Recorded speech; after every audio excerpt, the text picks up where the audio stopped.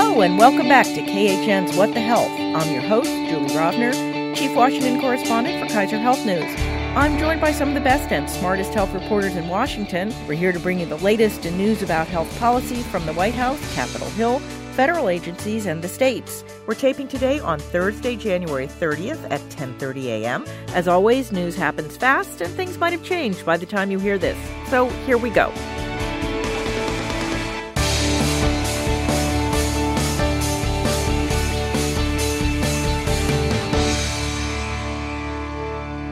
Today, we are joined by Kimberly Leonard of the Washington Examiner. Hi. Joanne Kennan of Politico. Good morning, everybody. And welcome back, Erin Mershon of Stat News. Good morning. And our weekly reminder, if you want to see us as well as hear us, an edited version of the podcast is now on the cable channel Newsy at 11 a.m. Eastern every Sunday. So let us start with actually the first of our breaking news stories today. The Trump administration has unveiled its plan to allow states to trade their unlimited Medicaid funding for a block grant that would cap spending but give them more flexibility with federal rules and requirements. They are calling this new program Healthy Adult Opportunity, highlighting the fact that it's mostly aimed at the Medicaid expansion population from the Affordable Care Act, meaning adults who are eligible simply because they have low incomes and don't have kids or disability or are elderly. Block granting Medicaid has been on Republicans' wish list since the 1980s. Actually, before I started covering healthcare, that's how long this goes. Nothing happened before you started covering healthcare, Julie. But I think the biggest question here is, can they do any of this without legislation? Can they even block grant a piece of the Medicaid program without Congress saying it's okay? Well, I think there's, like everything else we talk about on this podcast, it'll end up in court. The question is, how soon do you have to wait for a state to ask for the block grant? Do you have to wait for a state to get the waiver? I mean, there are various legal interpretations. We will know soon when somebody sues, but it is certain that somebody will sue. The Republicans presumably, I mean, they say they've done their homework and they've looked at the statute and that this is permissible under the current waiver law. You know, Democrats are going to disagree with that. Ultimately, it'll probably be up to the courts to decide whether you need legislation. I mean, this is not going to happen tomorrow, but it is really a historic achievement. As Julie noted, the desire to move toward a block grant, or at least a block grant option, does go back to the Reagan administration, and it was part of the repeal effort 2 years ago. And one of the things that sunk the repeal effort. Yes, and states want flexibility. Republican governors ask for flexibility, but the devil's always in the details of, how much of a budget cut do they have to take? When push comes to shove, how much do they like flexibility and how much do they like money?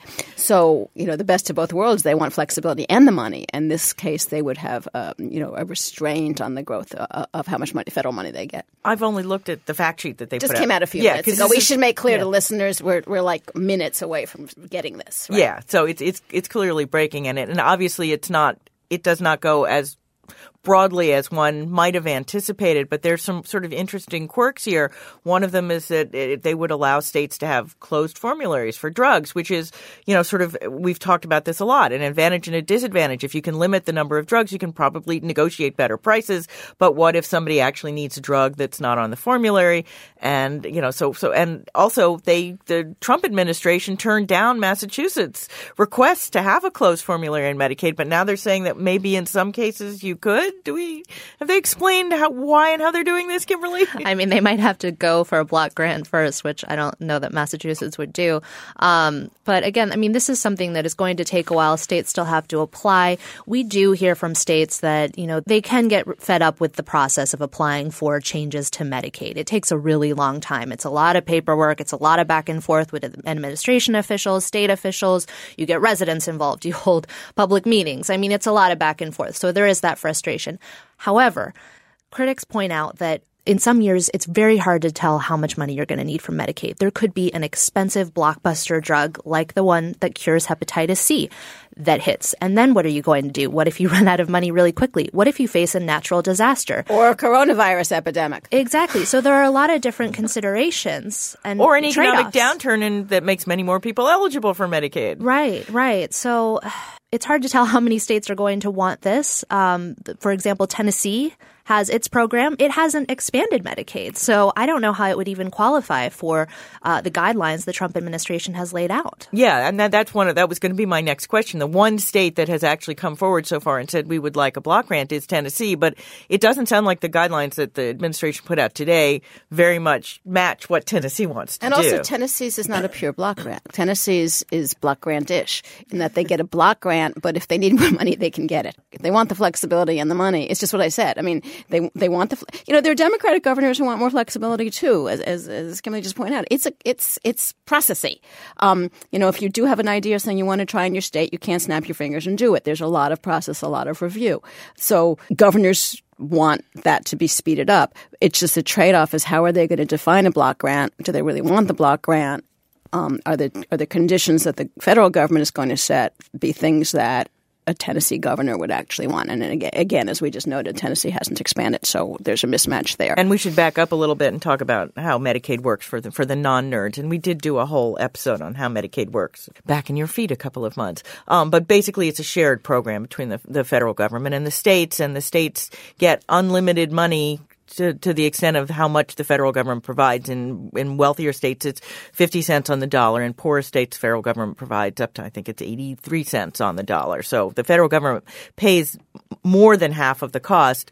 The states, there's something states are required to cover and other things that are optional. Interestingly, one of the things that's optional is prescription drugs. But every state does it. Yeah, every state does it. But the things that are nominally optional but are not optional. Right. Nursing home care is nominally optional, but every state, I think, covers it. I think nursing home is mandatory, but community-based long-term care is optional. You're right. But there are also optional populations, and states have a lot of flexibility to determine where eligibility is. I was talking a little bit earlier after Hurricane Katrina in 2005.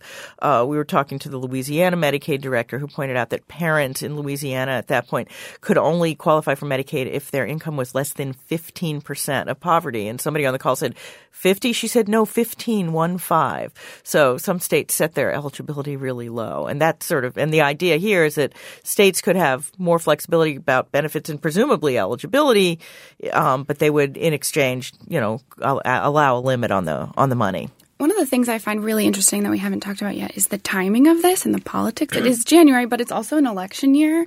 And I think, as you mentioned, Julie, sort of touching Medicaid at all was one of the things that sunk the 2017 repeal and replace effort. And I think it'll be really interesting to see if we see that same sort of swell of support for Medicaid that we saw back then as we head into 2020. Except that this is an option for states, and it's likely to be conservative states that ask for it. So that same dynamic may or may not play out because you can still say it's optional. We're giving states the flexibility to improve their Medicaid programs if they choose to, and I think the rhetoric around it might be a little different. But Erin makes a really good point: is that what we saw in 2017 was Medicaid emerged as a issue that voters cared about, paid attention to, and one could argue, based on what happened in 2018, voted on. So did we ever get a definitive answer to the question of what about states that haven't expanded? I mean, this is obviously, as we mentioned top, aimed at the expansion population under the Affordable Care Act, those low-income adults who are not disabled and not elderly and not parents. But there are a number of states like Tennessee that have not expanded. So would this be perhaps a way to encourage them to expand? It's like you could expand light. I don't think we know how states are going to respond. I mean, is it 14? 14 haven't expanded. And, they've resisted in a lot of, for a variety of reasons, ideological and economic. And I don't know that this changes anything. Particularly, they may want to wait and see how it plays out in the courts. That if you go and expand something and then the courts say, no, you can't have a block grant, or it's tied up in court for 5 years, 3 years, whatever. If I were a conservative governor who had resisted Medicaid expansion and the federal funding for it up to this point, I'm not sure this would tip me over. Maybe I set up a task force or study it, but I'm not sure I would go for it on the basis of this announcement. Yeah, I think the only thing worse politically than not expanding is expanding and then having to take it away. Yeah, that won't work. I mean, it's hard to take things away, as we've learned when they tried to repeal Obamacare. As we have learned. Now, in the phone call with reporters this morning, Seema Verma, who runs the Medicaid program, was asked specifically about Tennessee, and she sort of dodged the question and said that they had started crafting the guidelines around these block grants before Tennessee got started. So she didn't really answer the question, but she kind of said, this is separate from that. I heard that part of the call, and I was thinking she's pretty much squashing Tennessee here. She didn't say it specifically, but it sounded like, Tennessee's going to have to go back to the drawing board on this one. Probably. All right. Well, let us talk about the novel coronavirus from Wuhan, China. It is spreading more widely. Now, there are 5 cases confirmed in the U.S. At least that was the last I saw last night. And more than 6,000 cases confirmed in China, which is already more than were confirmed to have SARS, which was the scary respiratory disease from that part of the world that emerged in 2002 and 2003. We're also seeing the first reports of cases in people who have not traveled in China, confirming person-to-person transmission. Erin, what's the latest we know about how this might impact the United States beyond the fact that it's rattling the stock market? I think there are a lot of questions. The last number I heard actually was that we have more than 7,700 cases in China, and more than 170 people have already died. But I think, at least the last that I've heard from public health experts, is that the chance of a widespread outbreak in the U.S. seems limited, but it's sort of so early, and I think there's so much unknown scientifically that could change very rapidly. So I think, as we were talking about before, we still don't know exactly how this virus spreads. We don't know if it's just people who are symptomatic who are spreading the virus, or if it's possible that people who have very mild cases or even no symptoms could spread it too. We also don't know how many mild cases there are out there.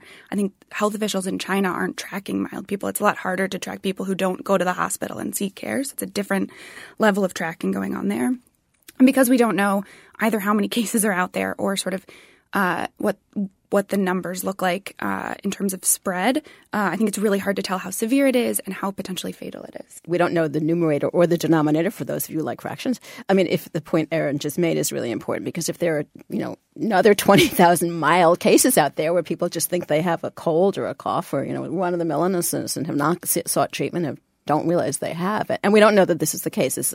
We don't know. But if there are X number of mild cases out there, well, it means it's more contagious, but it also means it's less deadly. We do know a lot in a brief period of time, including the Chinese did share the genomic sequence, and we do have a diagnostic test, and we're going to have a quicker, better one probably quite quickly. And that'll really help, because if people start showing up in emergency rooms and you've got a more or less instant tests, you can say, run-of-the-mill bug, no, you're in isolation. You'll know fast who has this disease and who does not. It's hard to tell if someone coughs, what's making them cough. There's a huge amount we don't know, and yet there's also quite a bit of global, everybody has stood up and took notice. Oh, yeah. We're seeing, airlines canceling flights in and out of China. We still have... It's a cruise ship. There's someone who has a fever on that they're stopping 6,000 people. I just saw a quick report this morning. Italy. Off the coast of Italy, 6,000 people are stuck on a ship while they try to figure out what's wrong with one person there. And then they may have to monitor everybody. Maybe they don't make them stay on a ship, but maybe they do have to watch them for 2 weeks and make sure there's not something spreading there. It's funny because, before this all broke, we were having, and I assume we still are having, a fairly not great flu season. It's, almost the beginning of February, it's sort of the height of flu season. And, I guess what we really don't know about this yet is whether it's more deadly than the flu. It might not be. Right now, what we know is looking not great. Rough numbers seem to be sort of a 2% mortality rate. That's high. But not as high as SARS, but it's high. And it's clearly a frightening thing.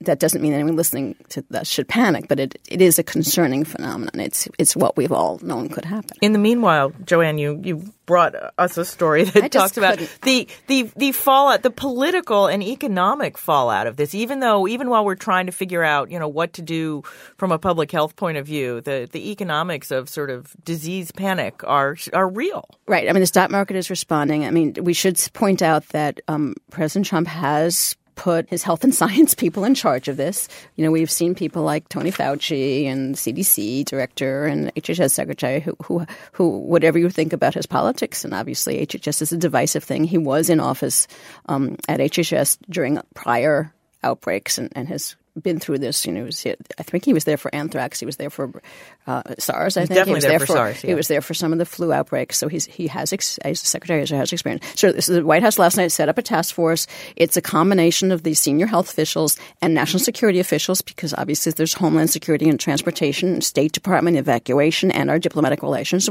working with countries like China, working with WHO. So there is a task force of 15 people or so. All men. Yes.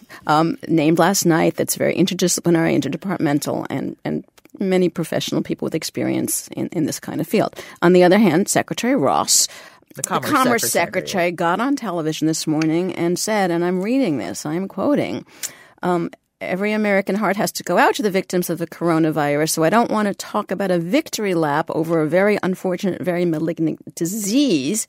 But the fact is, it does give businesses yet another thing to think about, to consider when they go through their review of supply chains. So he's saying, I think it will help accelerate the return of jobs to North America, some to the U.S., probably some to Mexico as well. In other words, China's sick, come here. Now, one of the things that struck me is he mentioned the African swine flu coming from China. The African swine flu actually came from Africa. Hence its name.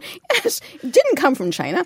And SARS did come from China. A virus does not have borders, right? You're not going to build a wall to keep out a virus and keep in jobs. So that was just Secretary Ross. It's interesting, too. I think there have been concerns about some folks on the right sort of calling for restrictions on travel, restrictions on trade. And I know what the World Health Organization recommendations are absolutely not to do that because not only can it not really contain a virus that doesn't have borders, as Joanne said, but also it can sort of make it or discourage countries from being transparent about the outbreaks that they might be experiencing. Yeah. Also, it can be hard, particularly to get medical supplies and things, and people who need to be in and out. I mean, this was during Ebola in 2014. This was discussed, and they decided. Trump tweeted about it in 2014. Yeah, and he's been relatively quiet.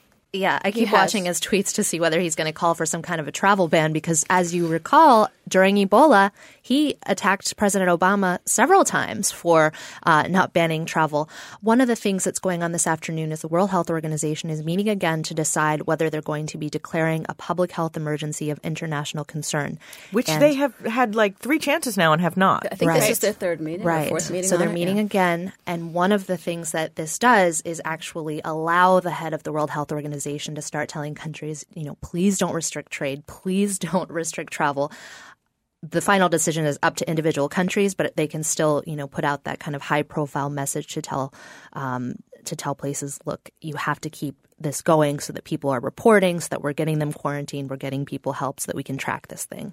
And there are travel advisories. I mean, the United States government has said, unless you have a really good reason, do not go to China. So, and there's restrictions around, as we know, the province that Wuhan is in. The Chinese have imposed restrictions as well as other countries have also imposed restrictions. Of course, this was incredibly bad timing for China because it was right at the Chinese New Year when basically it's like Christmas vacation here. Basically, the entire country travels for that week. So it was if you have something that's going to spread, that's a really good way to spread it, which is probably why we saw it, I think, so quickly in so many other countries because people were traveling for the holiday. And also Wuhan has 11 million people. Yeah, but this is like one of the fastest moving stories that we have covered in recent times. It is not the glacial pace of Congress. Viruses mutate. As a virus moves from, and none of us are immunologists or virologists, but as a virus moves from an animal, in this case it was probably a bat, although they're not positive, as it moves from an animal to a human host, it changes. And it can get milder over time, or it can get more dangerous and more contagious over time. And we don't yet know what's going to happen here. And, we do know what's already happening is contagious and bad. We don't know how contagious, how bad. None of us have crystal balls, and neither do the virologists. I mean, it's going to be a huge amount of energy to monitor and contain this. All right. Well, we'll keep following this, obviously. In less infectious news, the Supreme Court this week has allowed the Trump administration to start enforcing its new public charge rule, even while the case challenging its authority to change the rules gets pursued in the lower courts. This is a proposal that came out last fall that tries to make it harder for basically all but wealthy immigrants to enter the U.S. legally or actually to get green cards once they're here legally. Somebody explain how these rules would change the current situation. Right now, it just makes it harder for people. It creates another burden for people to come in, and it's having it is believed to be having an impact on people who are already here in terms of their being afraid to get to seek help. Particularly Medicaid. Right, Medicaid and CHIP. Or I think also food stamps and some other social services.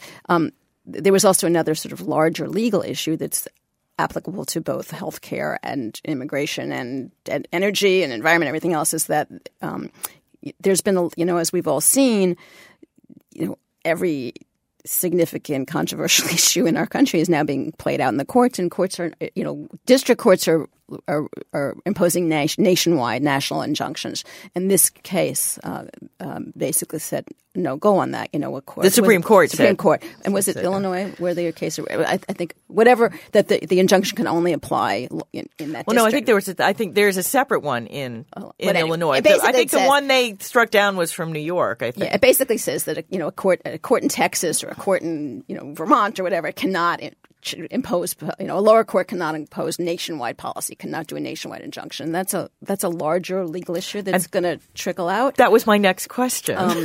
It's going to, when you have, a liberal court, like a relatively liberal court like the 9th District in California is, stops Trump things, and then you have a conservative court like the 5th District that would stop a Democratic president's things, and they become national injunctions. Both sides have reasons to both love and hate that. And that's what's been going on. I mean, the Republicans stopped an awful lot of the Obama administration's regulations, and now other judges have stopped a lot of the Trump administration's regulations. And I think this was just the Supreme Court coming in and saying, we're not ruling on the merits of this case. I think this was sort of miscast in a few stories.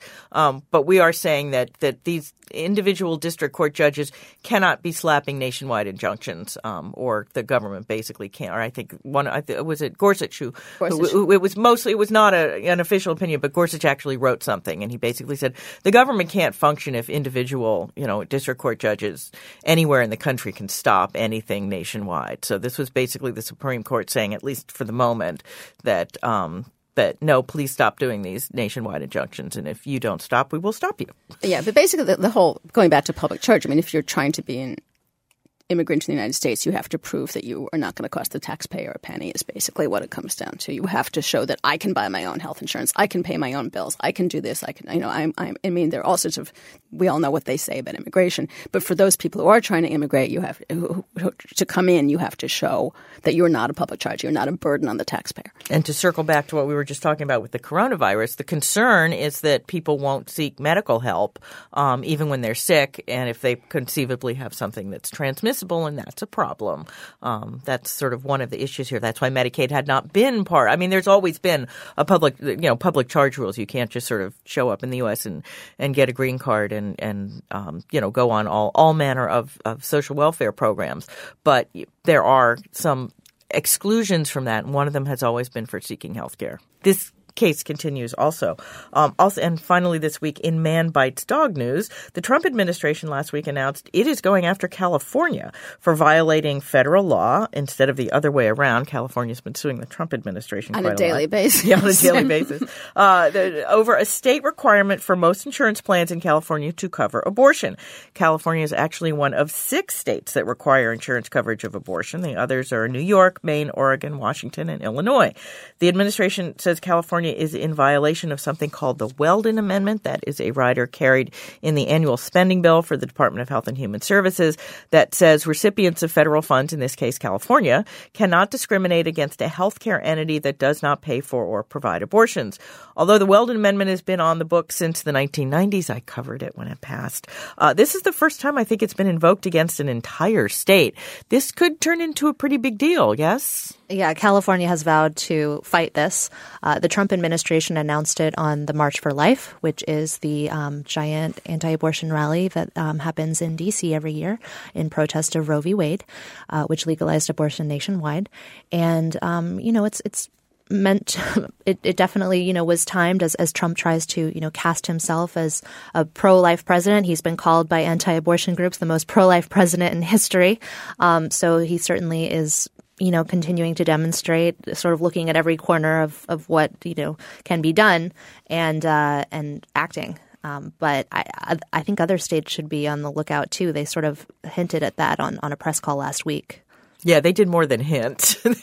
They were pretty like, if you're a state and you have this law, we're probably coming after you too. Right. I just couldn't tell why they went after California first. I know California has had the law for a while, but as you mentioned, other states do. Well, there'd been a complaint. There had been a lawsuit that got thrown out, and so the federal basically they said that the two entities that were suing because they didn't want to have insurance that covered abortion didn't have standing, and so the federal government basically in that case has to go in and do it itself, and that's they issued a notice of violation. But they can, I mean, one of the things that I didn't know until I listened to the press call is that in theory they could not just take away California's money that they get under Health and Human Services, which includes its half of Medicaid, but they could also take away anything else that's in that particular spending bill, which means any money they get for education, for the Department of Education or for the Department of Labor. So, I mean, it could be an awful lot of money that California wouldn't get. This will be a very interesting, way to see this play out. And how would they go about no longer enforcing it? I mean, these plans are already set for 2020. People are covered by them. Yeah, that's a good question. They have 30 days. I mean, one would presume that if California were to say to insurance companies, going forward, you no longer have to cover this. I mean, it's not – the Weldon requirement doesn't require that it not be covered. It just requires that you not discriminate against those who don't want it. This has been sort of an ongoing thing since the Affordable Care Act with this sort of – one of the things the Affordable Care Act was supposed to do was to make it clear which plans cover abortion services and which ones don't. And it really never did. I've actually written a couple of stories over the years that people on both sides are frustrated by the kind of lack of transparency. I guess with the new regulations that we talked about last week where where insurance companies are going to have to charge extra for your abortion coverage, I guess then people will know. Yeah. I mean, it's incredible to think that at the time, the issue of abortion rights almost, torpedoed the Affordable Care Act. But now you have so few Democrats in Congress who are anti-abortion that, if they were to take up health care reform again, I don't see it being a sticking point. Not for the Democrats, but not for Democrats. Although exactly. I think there are still some moderate Democrats who would. I mean, they're not. You're right. There's not very many. It's only a couple. Yeah, who stridently, who actually will talk about the fact that they're anti-abortion. But I think there's still a lot of Democrats from swing districts who would rather not be faced with a vote. In fact, that was one of the reasons that they decided last year they were going to take a test vote on taking the Hyde Amendment out of the labor HHS bill, and they decided not to, so as to not force the vote for some of those swing Democrats who were not happy about the possibility. Right. Explicitly putting it that the government would be paying for abortions. Yes. All saying, abortions, right. Eliminating the Hyde Amendment that they would lift the ban. Right. Which, yes, under Medicaid law would effectively require abortion to be covered just because of the way the Medicaid law is written. But that was a lot of the liberal Democrats wanted to have that vote because they just wanted to, they weren't going to win, but they wanted to sort of put a stake in the ground for it. And that was, I think Nancy Pelosi said maybe we just shouldn't have this vote right now. So, I mean, I think this is always going to continue to be an issue, but I'm sort of intrigued that this is something that I expected the George W. Bush administration to do, and they never did. I mean, they didn't really pursue the anti-abortion agenda with the zeal that the Trump administration is going after it. Other presidents have addressed the March to Life by video. Trump was the first president to go in person on the day that this California situation was announced. He's a really interesting vessel for this cause because he once described himself as very pro-choice. He has talked openly about, his romantic relationships. And, here he is being dubbed by anti-abortion groups as the most pro-life president in history. And he is. I mean, he's done his administration has done way more than either, the Reagan administration or the George H.W. Bush administration or the George W. Bush administration. I mean, he has basically done their bidding. They are an important part of his base. That includes funding Planned Parenthood because, they are out of Title X and there are now moves afoot over just the last few days to actually allow states to exclude them from Medicaid. That's another long, complicated saga that we can discuss some other time. But the funding of for Planned Parenthood is they knocked out part of it. They didn't knock out all of it. Government funding, not private funding, and that's continuing. That's still a battleground. What's interesting here is sort of what this means politically, because obviously Trump has sort of solidified his anti-abortion base. But I feel like there's been so much that it's been hard for Democrats who support abortion rights to really rally around it. Just stuff coming at you constantly. So that is the news for this week. Now it is time for our extra credit segment. That's where we each suggest a story we read the past week we think others should read too. Don't worry if you miss it. We will post the links to these stories on the podcast page at khn.org/whatthehealth. Kimberly, why don't you go first this week? Sure. Well, I picked a piece from Billy Penn, which is part of WHYY, the Philadelphia NPR affiliate. And the title is When Philly Paramedics Arrive, Many Overdose Victims Have Vanished. It's by Max Marin. And I've sort of been keeping an eye on this because naloxone, which is the opioid overdose reversal drug, has become much more widespread. Pharmacists in a lot of states are allowed to provide it over the counter. The Surgeon General has encouraged a lot of people to stock it. So that means when someone sees someone overdosing and they have naloxone or Narcan, which is the nasal spray version on them, they can revive someone. The idea of this, though, is that once someone is revived, they then should be connected to services. So they should go to the hospital, they should see a paramedic, and hopefully, in the ideal situation, be connected to care. However, they're finding in Philadelphia that once people are being reawakened, they're sort of running off before the paramedics get there.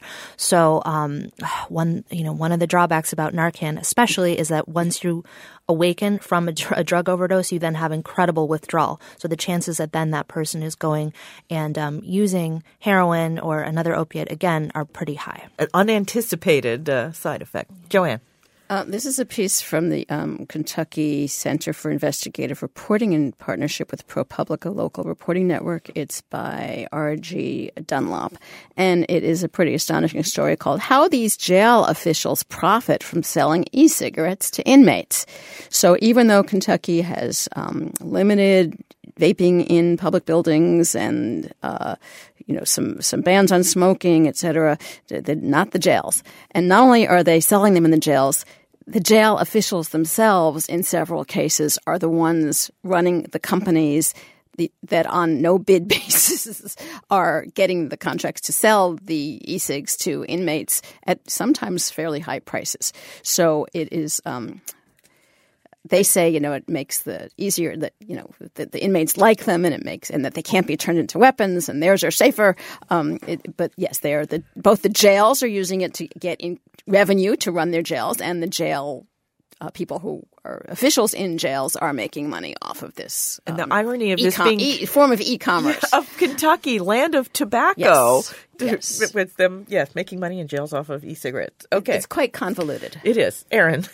Okay, I chose a piece called, it's from Stat, and it's called It's the Insulin Stupid, How Drug Pricing's Simplest Case Study Became a Top Issue for 2020 Democrats by my colleague Lev Fasher. And it's a really interesting piece about how sort of on the campaign trail, obviously Democrats have made hay of lowering drug prices as a campaign issue. But Lev writes about sort of how easy it is, or how much easier, I guess, it is for these candidates to talk about insulin pricing in particular, because it's an old drug. It's been around for a long time, and yet the prices have really spiked in recent years. And not to mention, we've seen even people dying from rationing their insulin. And he rode around with a woman in Iowa, named Janelle Lutgen, who is passing out vials to the various candidates to sort of highlight the importance of the issue to her, in part because her son passed away from rationing his insulin. I am going to actually tout my own story this week. It's called U.S. Elections 2020, Understanding What's at Stake for Healthcare, and it's on NPR's Health Blog Shots as well as on khn.org. It's my attempt to boil down what voters who care about health as an issue should know as primary voting gets underway in the early states. Now, I'm sure nothing in it will come as any surprise to any of our loyal listeners or viewers, but when you all get asked for something simple that people can use to get a grip on what's being discussed, because people are very confused, here is something that you can recommend. So that is our show for this week. As always, if you enjoyed the podcast, you can subscribe wherever you get your podcast. We'd appreciate it if you left us a review. That helps other people find us too. Also, as usual, you can email us your comments or questions. We're at whatthehealth, all one word, at kff.org, or you can tweet me. I'm at Jay Rovner. I'm at E.E. Mershon. I'm at Joanne Kennan. At Leonard KL. We will be back in your feed next week. In the meantime, be healthy.